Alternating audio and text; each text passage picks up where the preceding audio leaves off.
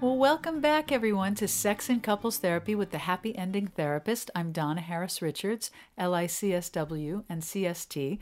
That's ASECT Certified Sex Therapist. Here with my wonderful and lovely producer, Vicky. Hey, Vicky, how are you?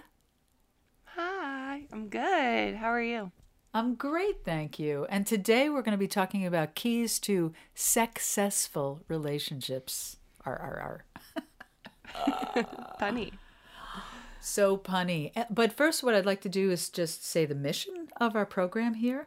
The mission of Sex and Couples Therapy with Donna Harris Richards, certified sex therapist, is to help individuals, couples, and families embrace and integrate sex positive thinking into daily life for optimal health, including sexual health and wellness. We go for annual mammograms, gynecological exams, and prostate exams for physical sexual health. We owe ourselves a checkup on the emotional and mental aspects of sexual health for optimal health and overall wellness. Isn't that lovely? That is lovely. Yeah. So, interestingly, I wanted to just mention before I forget, because I forget a lot. There was a great article in the New York Times Magazine this past Sunday, which was, I think, the 25th. Is that right? Is that what Sunday was? 25th of, yep. So anyway, everybody go to the New York Times Magazine and look for, I think the article was called Sex and Aging. And it talked about sexual health into our 60s and 70s and beyond. That's awesome. Yeah, and there were, I think it was Maggie Jones, the writer, and it's kind of a lovely little breakthrough into the sort of mainstream world about sexuality and aging and being older, because I think quite often people think old people don't have sex. I don't know what you think, but it's that's a myth, and it I feel like it breaks the myth, and she did a really good job, the writer, and my mentor and clinical consultant and someone I studied with for years and still consult with was quoted in the article. His name is Stephen Duclos. He's up in Quincy, and he's just amazing. And he worked on this article with her for about a couple of years, and it's really well done. I mean, she quotes a fair amount of the folks that I base a lot of my study and work on. Peggy Kleinplatz, who we're going to talk about today, Helen Singer Kaplan, all kinds of just wonderful folks. And so check it out. It's really good. That's awesome. Yeah. So what have you been up to, my dear? It's been a little while. It's been a little while. I recently started to sew. Really? What are you sewing? I'm starting with a little bit of an ambitious project. Whoa. But I'm just trying to modify a shirt. But I'm trying to modify a shirt by adding these very, very extra, very dramatic, long, like witchy bell sleeves to it. I love it. Yeah. And it's a lot harder than it looks. Oh, I Trying bet. to figure out how to attach a shoulder is hard. I bet that is so cool. Yep. I love that you're thinking that. It's my new project. You know what that reminds me of? That reminds me of, oh my goodness, Fleetwood Mac singer. Stevie Nicks. Stevie Nicks, thank you. I was going to say Nikki Steves. Stevie Nicks. You know, Vicky, as you know, I'm a singer and I do gigs, and my husband and I actually play together. And my vision for my stage outfit always was something like that with those sleeves. So that's cool. It's a very Stevie Nicks idea that I have for this shirt. Yeah. I love it. So I went to Joann Fabrics. I got some fabric for it. It's a shirt that I already had, so I'm just trying to modify a shirt I already had. So it's a tank top, which is hard because you have to add. There's nothing to attach it to really. It's very small straps. So I'm trying to reconstruct this entire shirt with. I don't know. It's a lot of YouTube. That's so great. Isn't YouTube great for that stuff? Yeah, that's so cool. It's a wealth of knowledge. Let me. Do you have a vision for where you're going to wear this beautiful, fashionable piece? My friend's birthday, hopefully. Oh, nice. Yeah. She's having a winter witchy themed birthday, so. Oh, that's great. Can I ask what the color is? White. Oh, okay, cool. Yeah, winter white, of course. Yeah, great. Yeah. Oh, nice. Yeah. See, this is part of the idea of creating a wonderful life for yourself is doing exactly that, is having things to look forward to, right? Yeah. And then doing interesting things in the meantime makes us interesting people, makes us more interesting in relationship, makes for a happy life. Well, my grandmother used to sew all the time. She used to make all of my mom and my aunts and my uncle's clothes, and she used to make her own dresses and all that stuff. So I was like, I want to try. That's my next project is a dress, but I'm gonna start with sleeves. That's great. That's great. Good, good, good. How are you doing? Yeah, I'm doing great. You know, in the middle of the darkest, coldest part of winter. You know, we're walking every day. I tell you what, walking is it's my church, people. Walking is so great, and I'm also learning Italian. That's so exciting. Yeah. So I suddenly thought to myself, you know what? I'm going to Italy. We haven't been in 20 years, 20 years this year. So, and I've always had this dream to visit my little family village in the Basilicata region of southern Italy, in the province of Potenza. And the little village, I believe, is called Lucania. And it's a little hilltop village where my grandmother and grandfather came over on the boat, you know, when they were both 18 to America. And yeah, I just have been wanting to go back there and check it out. And I don't know if I mentioned this ever, but, you know, as I started looking into this before COVID a few years ago, I thought, okay, where could we stay when we go to the little village? And I'm looking online, and suddenly I find a B&B with my maiden name. My maiden name is Bianculi, so it's Donna Maria Bianculi, and I found this little place called Holiday Home Bianculi in Lucania, in Potenza, No way. in this region. And I'm thinking, wow, I wonder if these people are related. So this will be just an interesting foray into what's going on over there. And I just thought, oh, sorry, I'm banging the mic here. Still recording at home, folks, banging the mic. So I just thought, let me brush up. I mean, I'm beginner Italian, you know, I'm not anything fancy at all, but it's kind of fun. I'm working with Duolingo, that app. I love Duolingo. Do you? You know it? Mm-hmm. Yeah, I was doing Arabic through Duolingo. Arabic? Really? Yeah. Yeah. Whoa, that's hard. Isn't that hard? Yeah. It is hard, but I took it in school. My dad speaks Arabic. I'm Lebanese, so Yeah. Oh, Yeah. nice. So do you understand it and speak it, read it, write it? very poorly. Very poorly. Very But, poorly. yeah, I remember- I can get by. When I was in Morocco, all the signs would be in either French or Arabic. Yeah. Yeah, so wow. But that's amazing. Italian's such a beautiful language too. Yeah, it's a little easier probably than Arabic. It's certainly easier than Greek. I mean, because we spend tons of Greek time is hard. in Greece. Greek is hard. Greek is Greek to me, right? And then I also discovered, my girlfriend turned me on to Memrise. That's another one. I think it's called Memrise. Oh. Memrise. Yeah, and that's kind of fun because they show people on the street in Italy. You know, like the guy That's on the fun. sidewalk in front of the beautiful building, you know, testing you, Yeah. saying, you know, how do you say, well, woman is donna, right? Or how do you say man, uomo, you know? So there's like video of these just people on the street. It's really cool. So, yeah, so we're thinking about that, planning that. What else? You know, as Mark Twain said, travel is the way toward dismantling prejudice. And I always think that it's so cool to be exploring other cultures and, you know, like the Lebanese culture, right? Or, you know, Greece or Morocco or these, you know, wonderful exotic foreign places where we realize we're more connected than we think we are. You know, we're all just humans, right? Looking for pleasure and to get through and enjoy life and enjoy our families and all that good stuff. And the other thing that's been really exciting is sort of on the science front. Did you see the James Webb Telescope go up? No, I missed it. And all the women women leaders there over at NASA so exciting. making things happen. Yeah, it was so cool. They launched it, I feel like it was on Christmas Day maybe or shortly thereafter. Maybe. I might be getting this wrong. But it's finally reached where it was meant to sort of reach, 1,000,000 miles out, I think. Forgive me, everyone, if I'm getting all this wrong, but it really is exciting, and they're going to be able to sort of look back the farthest ever into sort of space and figure out possibly about the Big Bang at this point in time.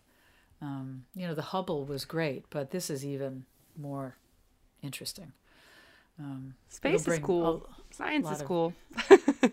Yeah, right? I mean, it's really fascinating stuff. And speaking of that, yesterday, sorry, I won't go on, but they made a discovery of a Death Star. They think it's a Death Star or a white dwarf. They've never seen it before. It's pulsating every 18 minutes. And they don't understand really where it's coming from. Now, this has nothing to do with the James Webb Telescope, but normally when they see white dwarfs or these things out there, they're either rapidly pulsating or they're pulsating super slowly. This is the first one they've ever seen that's pulsating every 18 minutes. It's like, wow.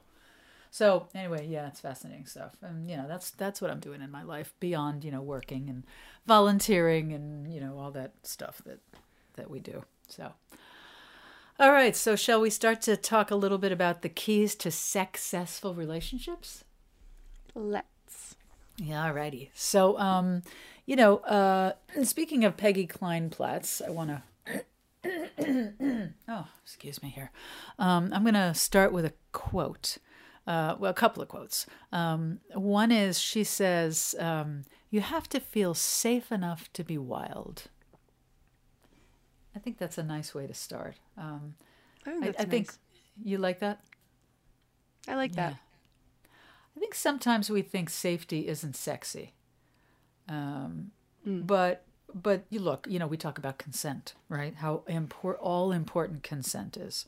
And, running things by your partner, making sure, you're on a similar page. You're not going to be on the same page 40% of the time. We got to remember that 60-40 rule. But we can, for good communication's sake and all of that, this idea of feeling safe and being safe is very important for people to relax a bit. Now, do relationships raise anxiety when we have differences? Yes. And then the work around that is learning how to manage the conflict, right? Tolerate our anxiety, very important. But also, again, this idea of feeling safe allows us to be a little more wild. So I wanted to just start with that. And I also want to talk a little bit about sex worth wanting. So keys to successful relationships, right? I mean, when we're with an intimate partner, we initially, it's sort of easy because it's hormonal and it's new and it's novel and it's therefore more erotic. But, over time, how do we sort of keep it going in the midst of the hormones sort of waning a bit over the first, year and a half, 2 years? We have to put effort in. And this is going to relate a little bit to the New York Times Magazine article, right? Because people in their 60s and 70s in relationships are very experienced in how to make relationships work if they're in one long term. And for you, my dear, getting married this year, right? Comes to mind. She was just saying, actually, I'm sorry, I have to digress for a second. I was asking Vicky what's new earlier. She's like, well, I went and picked up my wedding dress and I'm like, what? Wait a minute, hold on. So she's got the wedding dress, right? Moving into the marriage. I have my dress. It's downstairs. So are you going to show it to me sometime, I hope? Or no? Yes, I'll show you. you. Okay. Thank you. I hope. You can say no. It's okay to say no if you don't want I'll to show you. Okay. I love my dress. I'll show it to anybody that asks. Except for my fiance. Are you going to sew sleeves on that dress maybe? No. No. She's leaving that to the experts. Yeah.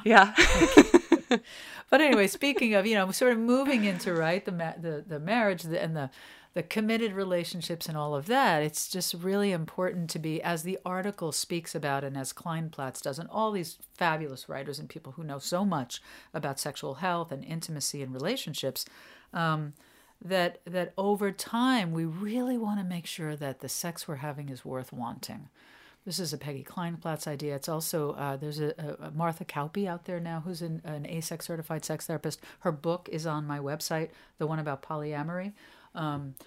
It's, she's really good. I mean, she doesn't just deal with polyamory. I mean, she deals with couples in committed relationships. She talks quite a bit about this idea that I think is just wonderful about sex worth wanting. Because who wants to go back to bad sex? Right? I mean, it's like going to a restaurant and the food is just not good. Are you going to go back there? No. Right. So this idea of Kleinplatz talks about the sexual relationship death spiral. It's really an interesting thing. I know it sounds kind of dark and negative, but it's important to be looking at this spiral. She has it on a page in her book called Magnificent Sex. And you see it's literally a spiral that kind of takes you down into this sort of sinkhole of not pleasurable experiences with your partner, right? And we don't want that. And usually that's when people are coming in to see me. They've fallen into this kind of roommate syndrome, and they don't know why, and they don't know how to get out of this sort of spiral that's taken them down. And some of that has to do with kind of increasing episodes of mediocre sex, and therefore then lowered arousal during sex, and then low satisfaction after sex, right? And then, continuing on in this way of, for the lower desire partner, just sort of having sex because you don't want your partner to feel dejected. And this is not, it's like going to the restaurant and, ordering the hamburger because you feel so bad for them and don't want them to go out of business. This is not a good way to have a relationship, right? With your local restaurateur or your significant other, So anyway, so let me get to the 9 things that she talks about, and we'll be doing this in 2 parts today. We'll be doing probably 4 or 5 in the first part and 4 or 5 in the second part.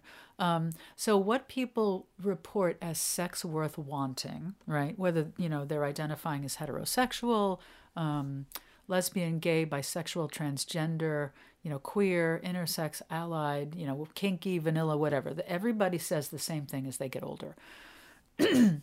Excuse me. I feel like I'm ready to go. Me. Okay. So number 1, intense. Hello. Sorry. Number 1, people. I know we're just having fun over here. People want an intensity of sexual arousal, right? I mean, that makes it worth wanting. Now, look, it's not going to be like that every time. We just got to get with the program that it's not always going to. But how about wrapping your head and your mind and your brain and your body around sort of being open to different experiences, I'm thinking of this now as I'm saying this, but it's kind of like when my hubby and I go to Greece, we never know what we're going to get with the weather. Because we usually go, sort of late spring or fall, and it could be cold, it could be warm, it could be really windy, it could be not so windy. So just getting into the habit of just sort of embracing what is, you don't know what you're going to get. It's like being a runner. I don't know if you run, but you're an athlete, right? You're an athlete, Vicky. So the idea of you never know kind of who's going to show up when you put on that suit and you get out on the field. Right? I mean, are you going to have a great game? Or is there something unpredictable that may happen and you don't have control over necessarily?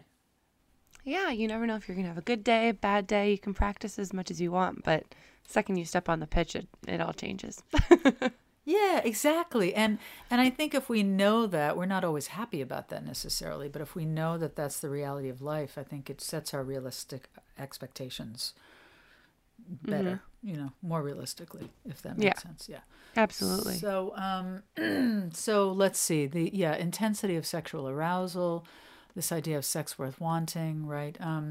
The second thing people report as part of sex worth wanting, number 2, is sort of the focus and concentration during sexual activity. She says in her wonderful book about magnificent sex, she says, The results of our research suggest that sex is both less, for example, less constricting, less formulaic, less genitally oriented, and more, for example, more open to everyone, more freeing than myths would have us believe. So, magnificent sex, sex worth wanting is not the stuff of tips and tricks and techniques shown in movies of young lovers, right? We're sold this kind of Hollywood myth. She says, it's much better than that. It's the stuff that dreams are made of, and when cultivated, can grow over a lifetime. And essentially, it takes effort, it takes energy, it takes devoting oneself to sort of spending time and skills to making yourself a great lover to your lover. And I know that might sound grandiose, but it's really pretty simple. People, sometimes I hear clients say, it happened recently, a young man said, I don't feel like I know how to be a great lover. I never sort of got the memo or learned those lessons. And I said, well, the great thing is, there your partner is sitting right next to you. You can just ask your partner what turns them on. And then you are a great lover to your partner. You don't have to be a great lover to anybody else. Yeah. So, again, the sort of, we did those podcasts one time around those myths, myths that come out of societal messages we get, messages in sort of our spiritual experiences and religion and all that stuff that just kind of aren't true, that sort of work against our biological, natural presentation on this planet. So it's really important to break that down and sort of accept that we're born with body parts that feel good, and that's good. And children should know that. I mean, children, we're not born with shame, right? We're not born being embarrassed. We learn that stuff over time in the systems that we move through, whether it's family of origin, whether it's school, whether it's society, community, that stuff gets learned, right? So we can unlearn that. And that's my job, to help people unlearn the stuff that's constricting them and getting in the way of pleasure.